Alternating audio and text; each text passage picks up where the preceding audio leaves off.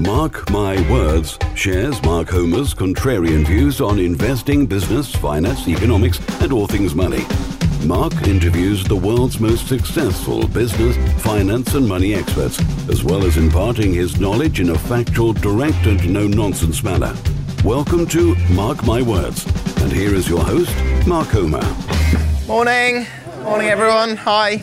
So this is a small, sort of intimate Q&A session. So who's next? So I read a lot, and I have a lot of sort of friends who who know a lot about different things.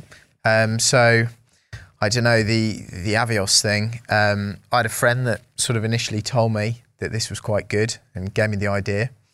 I've always loved flying, and right from when I was very small, my dad used to take me all around Indonesia on planes, and I'd get in the cockpit when they were flying and all this sort of stuff.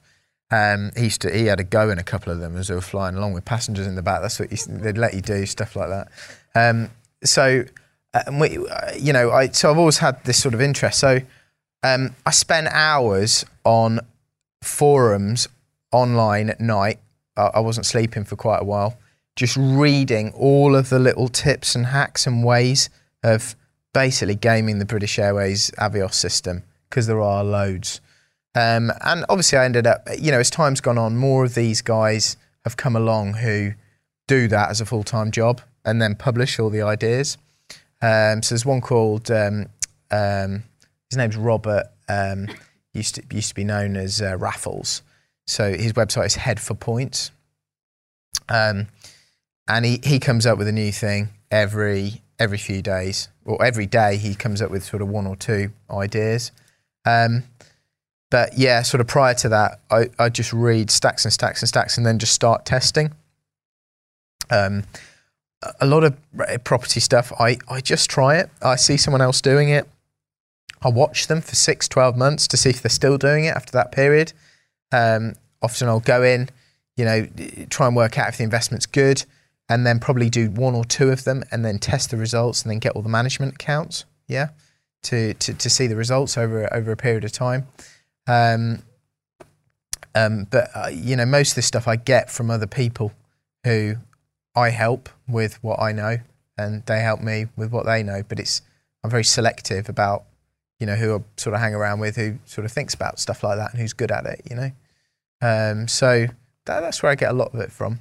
And then, the Avios, I'm just constantly doing it.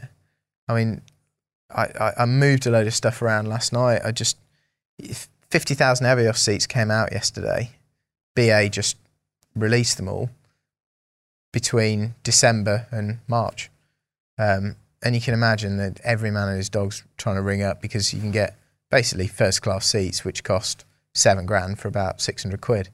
As long as so I last night I booked 2 seats to Barbados outbound for Gemma and I. I booked the outbounds for November, and I'll book the return in a week. So the 2 will cost 1,200 quid, I think, and they're both first class, and it would be, I don't know, 13 or 14 grand for, if you paid for it. I'm going to put a little one in first class. That'll be interesting. Give me that dad on. So that's sort of how I've developed that, and obviously constantly doing it and staying current.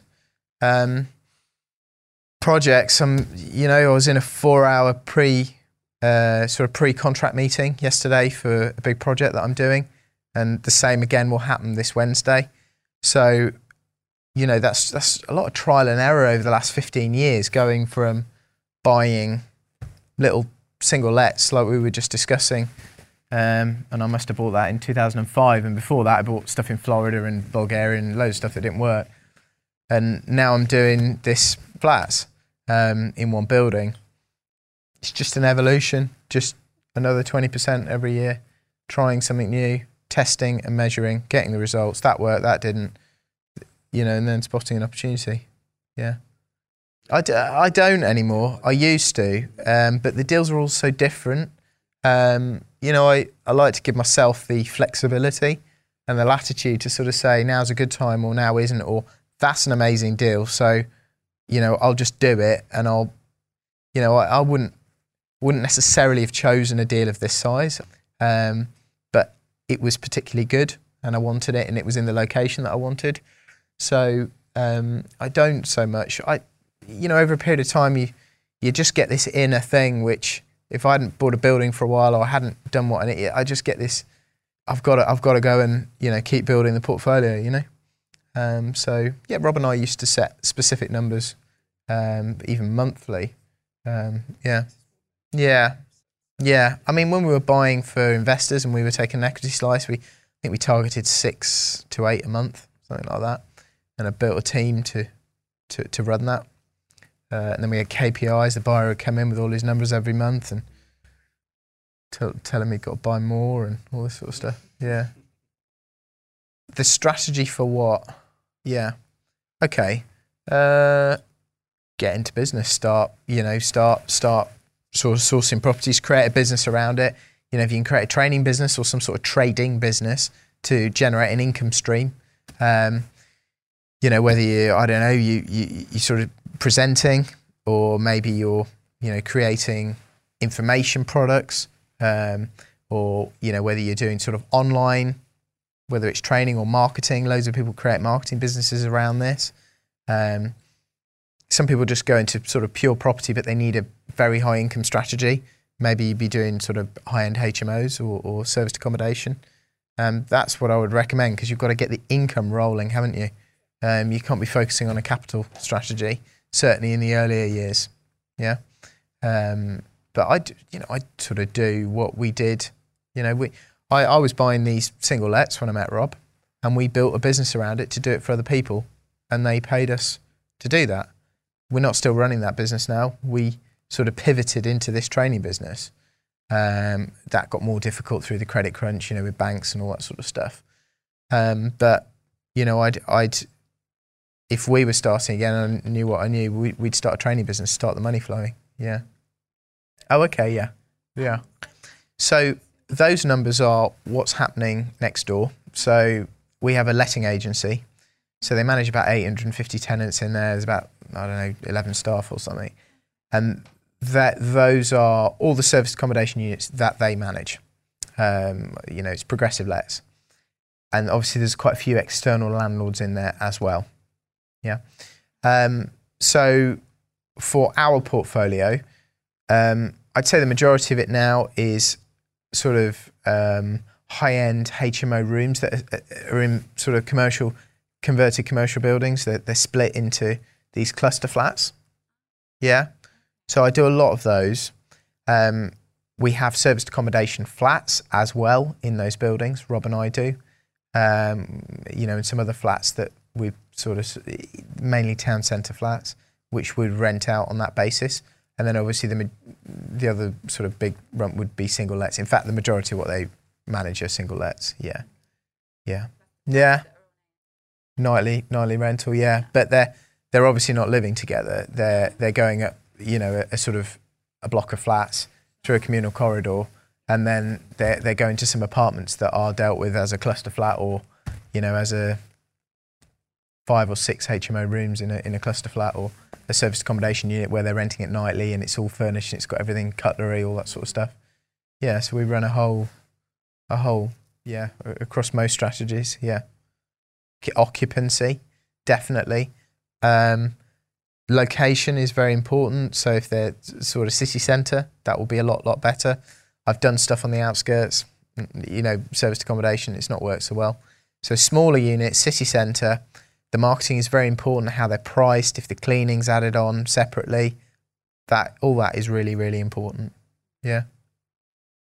Whereabouts? Yeah, that sort of place, yeah. If you can keep the occupancy up, then usually it will, you know, cover all the costs and then create you a nice profit. If the occupancy isn't there, then, you know, your costs are a lot higher with service. So, yeah, yeah. It does, yeah. As long as you're getting enough per night, then that really fixes the occupancy issue. Yeah. And obviously you haven't got to keep with the cleaning and the linen. Yeah. Redhill though, it'd be pretty busy. You've got a good little airfield there, haven't you? It's good for helicopter. Yeah. Yeah, I'm gonna try and I'll fly in at some point. I've been into Fair Oaks, which is the other side, but yeah, just a lot of people would fly in there rather than going into Gatwick, and then they'd land there and then get a taxi to Gatwick Airport. Right. Yeah, I'm gonna do that one year, I think. I'll just fly in myself. Yeah.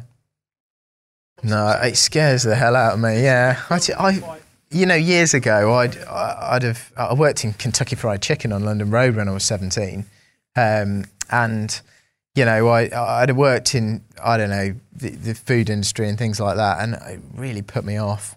I don't know if you look at sort of clubs and all that sort of stuff, most of them are dying. It's not something I really understand now, and I don't like the hours. I just don't want it. Yeah. But there's some people that make it work really well. But you got to pick what you enjoy, what you're good at. I love investment. I love sort of making numbers grow and income streams grow and all that sort of stuff. I don't know if I'd be the most sort of the best at that. Yeah. Front of the club walking around. Oh yeah. Well, we used to have a guy here who he had the nightclub in town, and it was named after him. The nightclub was just his name, and with an S on the end. Yeah, and that's what he used to do. He'd come and greet everyone as they came in, and he obviously enjoyed it. But yeah, not for me. Yeah. You're there till 4 a.m. and all this sort of stuff, aren't you? Yeah. Fighting and sick and glasses.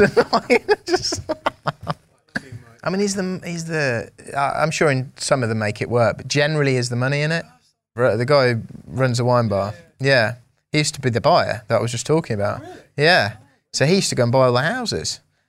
He bought loads of these houses. So, I mean, that's sort of more of a bar, yeah. And do you know what? That wine bar, they've created something great there. And I don't really know how they've done it because I don't understand the business. But they have. Yeah, and it was, when they opened it, I thought, well, this might be like the last place that was here, but they've sorted it and it's great. So yeah, those sort of independent little quirky, maybe the craft beery places, and there are a couple of nightclubs. Well, they've got bands playing. Do you know what I mean? Round here, they seem to work quite well. But I think you've got to have a passion to do it, and you've got to know, if you don't really want to make it great and you don't really know what you're doing, then it's not going to work. Yeah, that applies to anything. Yeah, I like going in there. Yeah. And I see there a few times. Yeah, it's all right. It's a nice place. Yeah. I think I found with it. Yeah. There was a whiskey bar in Stamford at the top of the hill. No. There's a few of these, yeah. Some of them are making it work. I don't see any of them make loads of money. They sort of seem like lifestyle-y type businesses, which is nice for the people who want that. But yeah, those sort of massive nightclubs, mega club, that was big. There was money in that, wasn't there? And that was great back in the day. No, I think it was the licensing that did it. So.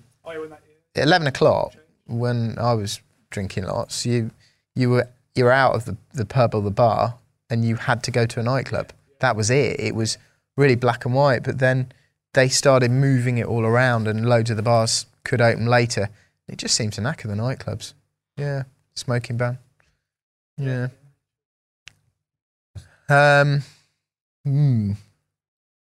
What for,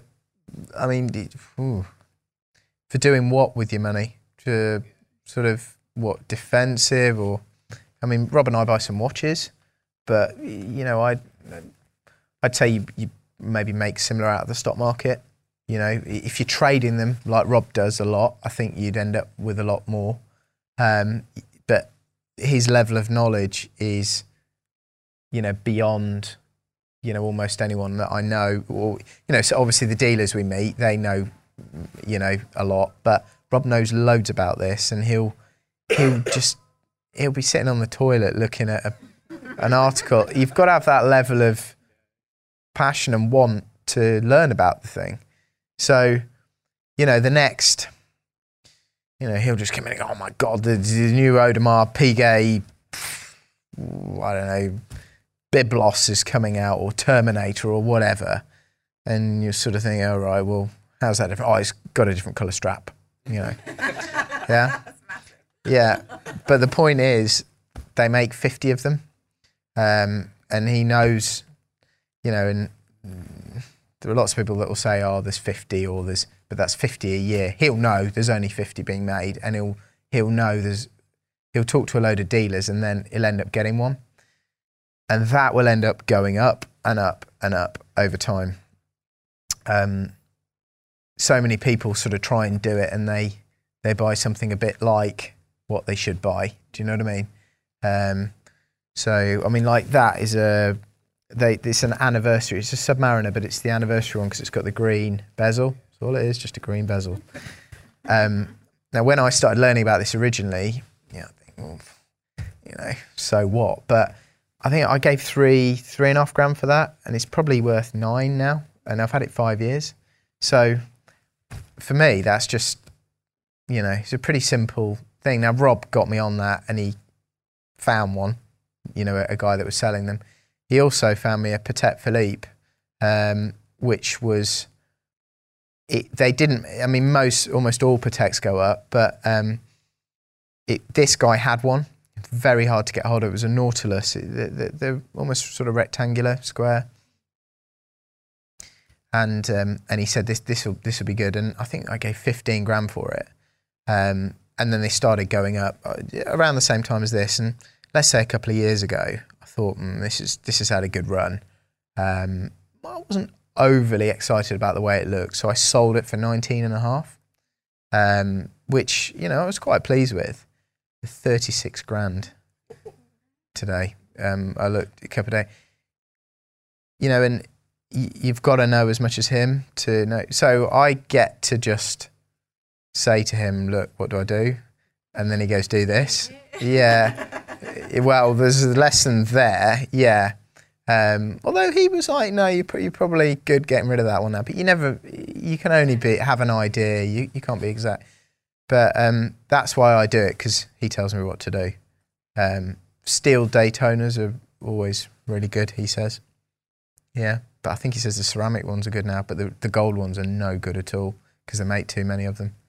But they don't make as many steel ones because they're cheaper. I don't know what a new one is, but let's say it's 12 grand.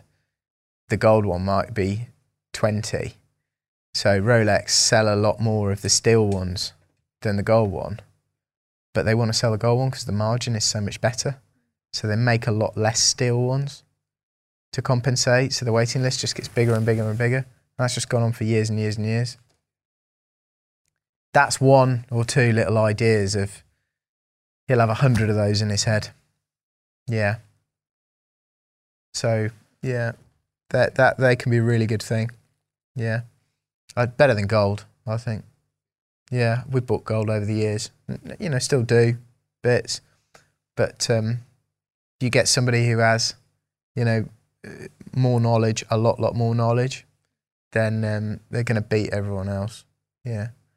So you've got to find something you love. You know what I mean? And if that's silver, or, you know, or I don't know, whatever it is, even diamonds, and you can. By the way, diamonds haven't, the last 7 years. If you have a look at the Rappaport, that's the guide, the New York market. They've probably gone nowhere, even though you'll go into the jewelry shop and oh yes, well, diamonds are always going up. Do you know what I mean? Actually, when you look at the tables, it's bollocks. But there'll be so many of, you know, there's loads who would just sit in that market all day long, and they'll be able to spot straight away when something's cheap and when it's probably going to go up. You know, whether a round of this size, you know, there's loads of them. I'll buy it now, and I know in a couple of years the supply may be a bit tighter, and then they'll sell it. So those guys will always make a load of money out of it, you know, even though the market hasn't really gone up. We started with classic cars. We bought a Ferrari Testarossa. So it's sitting in Rob's garage at the moment for the winter. So they've come down a bit, and they might be a good thing. It's a right-hand drive one. They only made 500. I've got another mate who says they're plastic classics because he's got all sort of vintage cars. He's got loads. He's in Stamford or Oakham.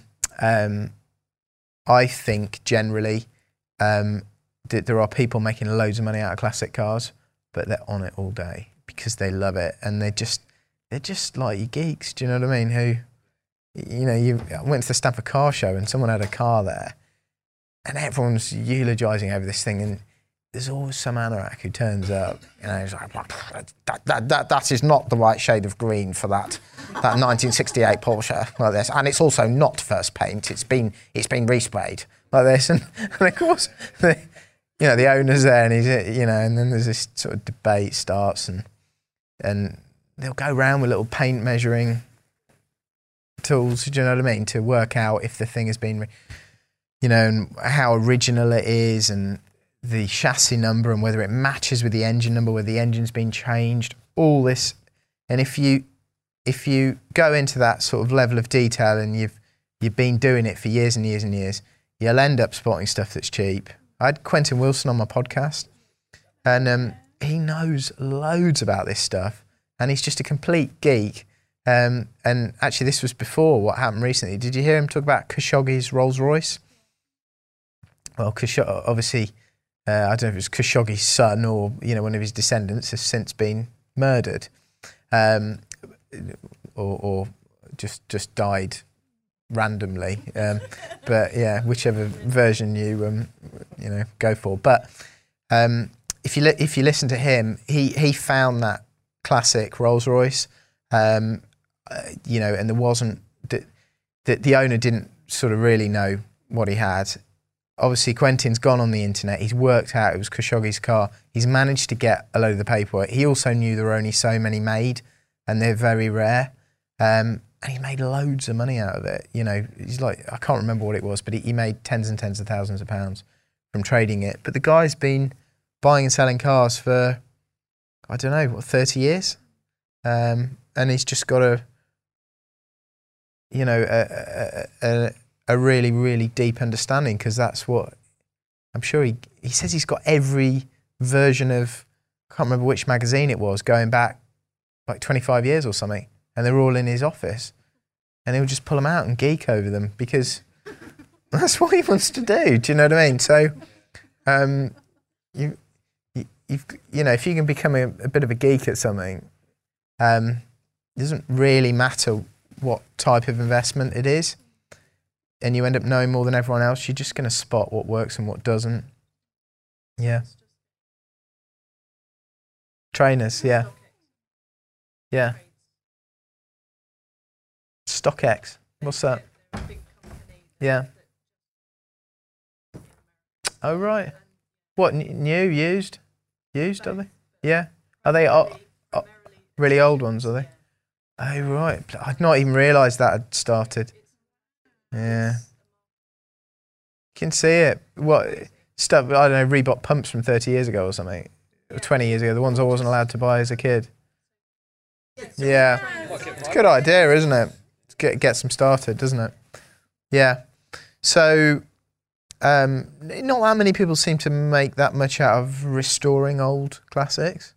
You see a lot of people buy them and then end up spending a lot more than, hard work.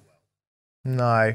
I think a lot of the time your best thing is to try and find something that has got more value in it, because you're able to search for paperwork, or you're able to, there's only a few of them. Do you see what I mean? It's been mispriced.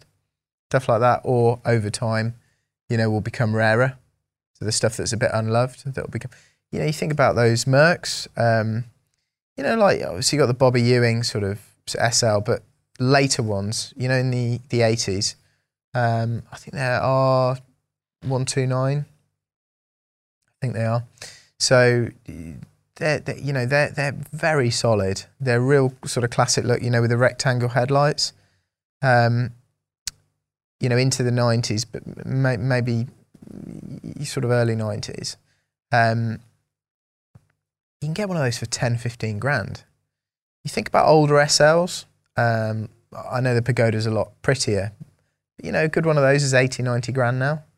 Or, you know, this sort of Bobby Ewing era, or, you know, maybe slightly earlier than that. They're more like 30 grand, 40 grand for a good one. So you can sort of see the trajectory, and as the number of them reduces over time, probably be a good thing. Don't know. Some of this might be low interest rates as well, though, you know. Classic cars that were, or cars that were 30, 40 years old were never classics 15, 20 years ago. You couldn't buy trainers and do all this. And yeah, watches were there, but not to the same extent. How much of this is sort of investment markets created because interest rates are low and money doesn't have a home in the bank anymore? And that will reverse over time, I would have thought. But then there's a whole generation of people that's doing this now that weren't there before. Are they just going to go and sort of lose the love that they've had for all this stuff and put the money in the bank and not enjoy it anymore? Maybe not. Maybe things have changed. Yeah. Yeah, well, people, I don't know, maybe they want to look at their money in a car or a set of trainers or a watch or whatever. Fun, isn't it? If that's what they like geeking out over. Yeah. Back to property. Yeah. In the earlier days when you were sourcing, Best or volume? Best was leaflets. really, Not very many, but yeah, I mean, round here, yeah, someone who's just knackered and can't sell, and yeah, I'd just sell I'd buy the thing off them and just get it for bugger all. Yeah, yeah. I mean, there were a couple where I remember one in particular. It was worth 110. I think there was a mortgage on it for 30. They were repossessing, which is bizarre. But she couldn't afford to pay the mortgage was really high, you know, because I don't know if she was out of work or whatever. And it's like when they've got a weird situation, or a situation that doesn't fit into a lender's box, and they don't know what to do. So she had a daughter. It was a 3-story house, one of these sort of ex-council. She had a daughter on one of the floors, so she needed a house that big, but she could only afford, I think it was £350 a month rent. So I bought the house for 50 grand, so it was worth 110, but then rented her. I couldn't rent it back to her because, you know, by then it was illegal, or you had to be regulated like you do now. So I moved her into another 3-story. I refurbed it exactly how she wanted. So all the specification, the kitchen, you know, exactly what she wants, all the colours, appliances, everything like that. And then I rented that to her for £350 a month, where it was really worth 700. Do you see what I mean? And then just agreed not to increase the rent more than sort of 5% every couple of years. Do you see what I mean? So that was good. She's still in there, just paying low rent. Yeah. And obviously we ended up with a house for 50 grand. So that was good. Another one. Yeah, she was, I don't know what happened with that. She was just quite old. The house was knackered. Couldn't mortgage it. Same thing. Bought it cheap, 35% off, something like that. Gave her a new one, all refurbished, really, really nice, and then got the money from the council for her rent. See what I mean? On LHA. So that was quite good. No, they weren't with agents. No, agents is where the majority of it's come from, repos and things like that, and getting a strong relationship with them, and then getting them to pass your deals. Yeah, they send them to their mates most of the time, so it takes you a while to sort of get in there. Yeah, but their mates go on holiday or run out of cash, so eventually you're getting in, you know. Sometimes you're competing with the owner of these agencies because there's a couple of agents in town. That's where all the deals go. But we'd sort of get a couple of the young lads on the go and sort of nick them before the owner got them. And, yeah. I've got an agent I'm working with at the moment in town. Yeah. Yeah, that's what you want. Yeah, you want to get them on board. Yeah. Yeah, we ended up employing 3 of them who, you know, were agents and then selling stuff to me, and then, yeah. So, yeah, they can do all sorts of stuff to enable you to get houses cheap. Yeah. So I say it's kind of like deals. Yeah. The more Yeah, you know when you ring up and there's a repo on and you go, can I view it? And they go, oh no, viewings are stopped, or oh, they've taken an offer on it or something like that. The reality is most mortgage lenders or the companies that manage these sales for mortgage lenders, most of the time they will tell the agent to keep viewing all the way to exchange, but lots of agents won't because they don't want their sale being screwed up. And a lot of the time they're just holding it for one of the people that they trust is going to complete. See what I mean? Or they'll lose the keys, or all that stuff. Agency is so fraught with naughtiness. Yeah, yeah. So there's all that going on all week. Yeah, yeah. So licensing of HMOs is sort of all HMOs are almost to license now. Yeah, yeah. I think that'll probably push rents up and take a lot of HMOs out of the market around here. So the reality is you want to be doing it to licensing standards anyway, pretty much. So you've got to do all the fire. If you don't, and you know someone ends up dying, you're probably in prison, and you don't want people at risk in your houses. So whenever you refurb one of these, you're going to be putting fire doors in. You're going to be putting, you know, overdoor closers in and interlinked smoke detectors and all this stuff in a HMO. So the council will come around, they probably won't have much stuff for you to do. They'll always find a couple of bits, but most of the time they won't. So it doesn't make that much difference if you're doing it to that standard anyway. It's just you're having to pay, I don't know, 500 quid every 5 years or whatever, 600 quid. But there'll be loads of those, you know, those real nasty HMOs, and they exist here. When they find them, the council, if they're not licensed, they can shut them down a lot easier. Yeah. Oh, there's a lot of that going on. Yeah. Yeah. Yeah. Yeah. Exactly. As long as you sort of, and you sometimes got to spend a bit of money and stay with the standards. It's just a barrier to entry that goes up, and it just pushes. Rents around here have gone up 25, 30% in the last 2-3 years, and that is landlord tax, Section 24, stamp duty, less landlords buying, things like licensing, because they're not just licensing HMOs around here, they're doing it with single lets as well. It just goes on the rent because less landlords. Yeah, so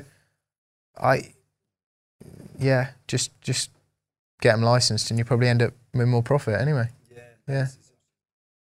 Yeah, because they've been doing it years and they get pissed off with, they've been able to do what they want for years. And I'd have been one of those initially, but what do? You go to commercial, yes, great, there's a lot less regulation, but then there's longer voids, there's all these other issues that we're talking about, there's empty property rates, there's a whole host of other issues. Yeah, they do. It can just sit empty. Yeah. Businesses don't have to, there isn't a shortage necessarily of commercial buildings of different use classes. But with residential, you know, as long as it's priced right and the spec is right and it looks right and the location's vaguely okay, then it rents. I do a bit of both because obviously when I buy retail units, I end up with a retail unit, a retailer on the ground floor. So I'm doing both, yeah. But yeah, predominantly residential. And the retail's sort of coming because I'm buying units, and obviously we own things like this. I sold a big retail unit, so I bought a big building, and it came with a supermarket. They sort of went in just after I bought it. Huge floor plate, 36,000 square foot, which is 20 times the size of this ground floor of this building. So, you know, that in 9 years, when the lease comes to an end, if the supermarket doesn't stay, you know, it's and the empty property rates are £175,000 a year. So I sold it. No, I sold it through an auctioneer, but private treaty. Allsop sold it to a big London council. They bought it. Yeah, they've got 9-year income stream, haven't they? So it helps balance their books for 9 years. And I would have thought the ones that made the decision might not be there. in 9 years. I don't know. You know what they're like? They borrow the money in at 2% from central government. So, and if they're making a yield of 7 or whatever, then they take 5 and use it to collect the bins. How to stay focused. So if new ideas are coming in and, different strategies, I'll sort of look at them with one eye and I'll wait for someone else to run them for a while. It takes a lot for me to get off and do something new. I'll probably just modify my strategy 20% because I find it's a lot more fruitful and saves me a lot of time. I don't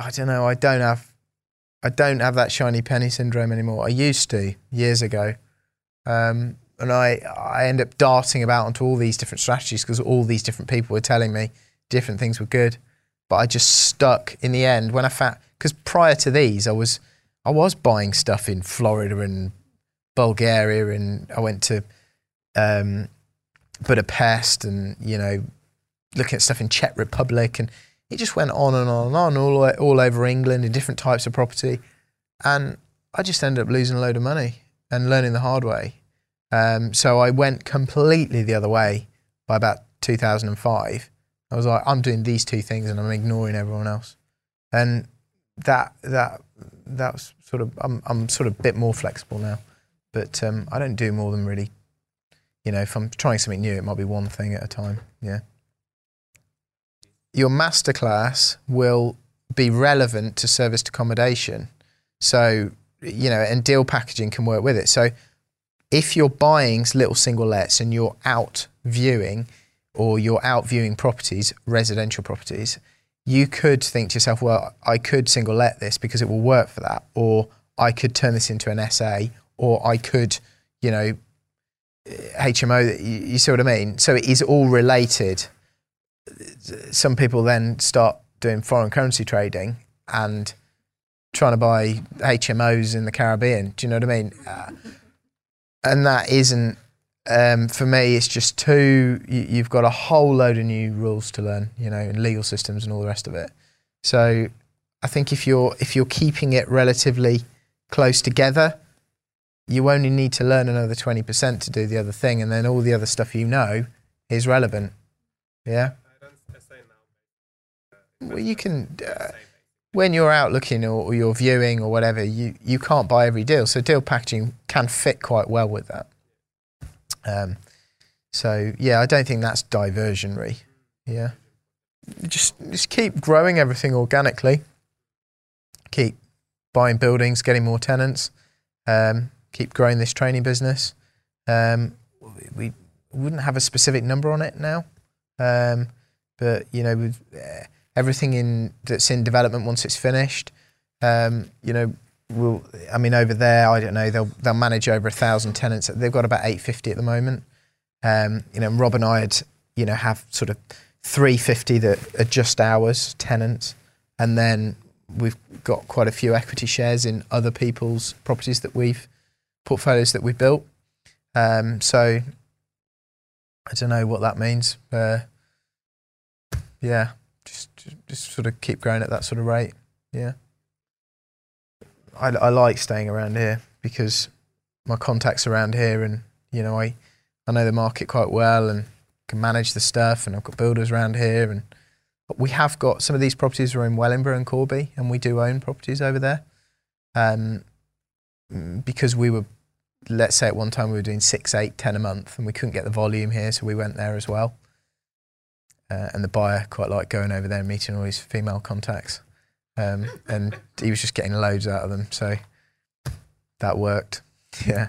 Depends on your opportunity at the time, doesn't it? Yeah. A buyer that we had later didn't have loads of relationships over there in more ways than one. So we bought more around here, yeah. I'd try and, if you're going to be managing property though, I'd try and keep them within 40 minutes, an hour, and try and keep them in clusters. Yeah. Can get difficult to manage. If they're scattered all over, it's very difficult. Yeah. You'll waste a lot of time. Time you could be putting into buying more properties or deal packaging or doing what you should be doing.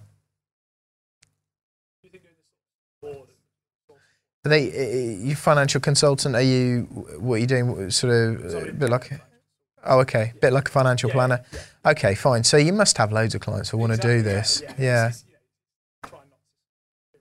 Yeah, you get into, yeah, I get it. Yeah. Thing is also, IFAs, financial planners, I don't necessarily understand the difference. No. Okay, cool. Yeah. Do you know what? Most 95% don't get this. And if you discuss this, you must know this, if you discuss investing in property, most of it to them, and they won't necessarily define it, to them it's all about putting your money into a fund that invests in property. And most of them that I speak to can't really see the difference as to why the return, because they will go, oh, the returns are never as good as equities in big property funds, which they're usually not. But I know some of those funds because I know what they buy, and I try and set investments. I've been trying to do, and I can understand why they make 6 or 7% a year. Whereas you do this sort of stuff, cash on cash return will be 15, 20, 25, 30%.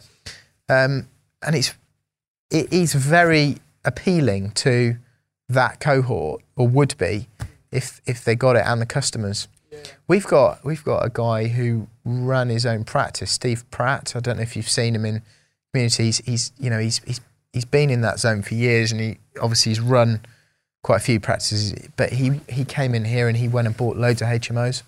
And really nice ones with his wife, sort of high-end ones. He's one of the few that gets it. Yeah. Did they? Yeah. Their own. Was it a pension? Was it Mattiello Woods? Yeah. I saw that not that long ago, and I don't know any of the others that had that. They're quite innovative, actually. Yeah. I was quite impressed when I read it all. Yeah. It's commercial, isn't it? It's all commercial. Yeah.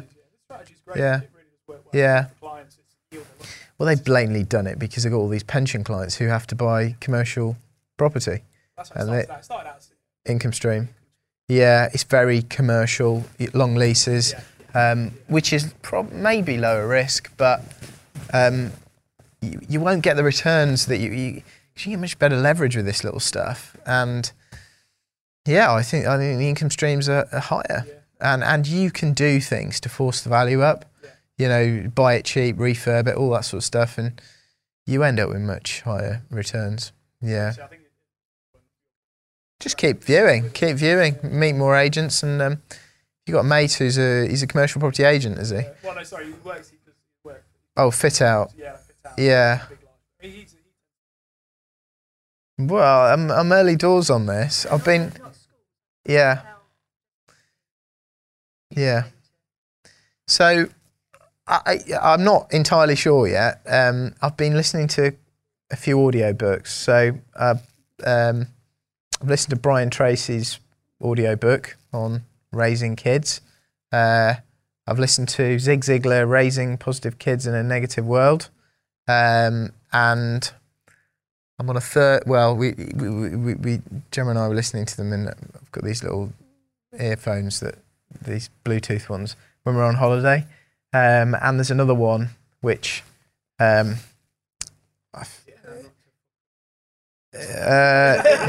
it's not that one. I've tried to go with the positive ones.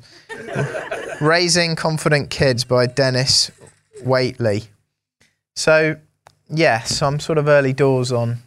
It's more about love and spending time with them, and dinner times, and making sure there are boundaries, and making sure that they're encouraged, and sort of the building blocks. That's the stage I'm at the moment.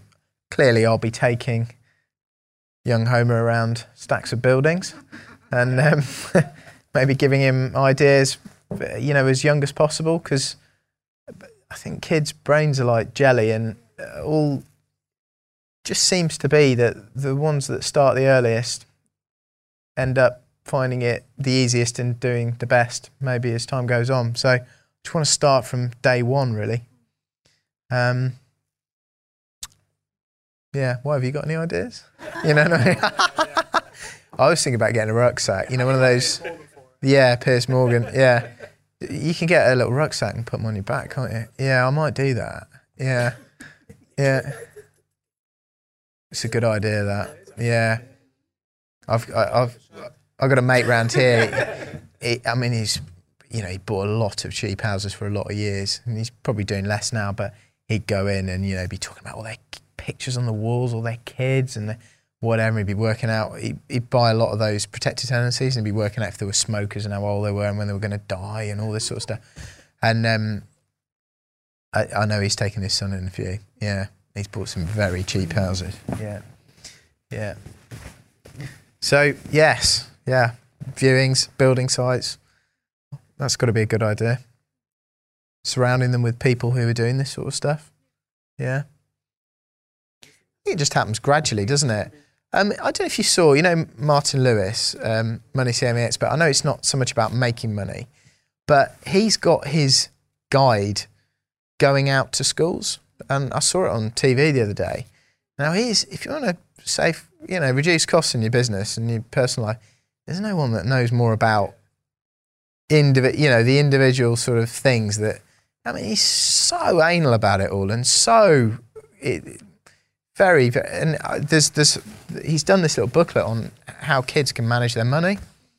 Well, you can't imagine that years ago that would have been allowed in there. So I think it's probably gradually changing, but I think a lot of it is maybe teachers that's what they've done and that's what they know, and so that's what they're going to tell the kids to do, isn't it?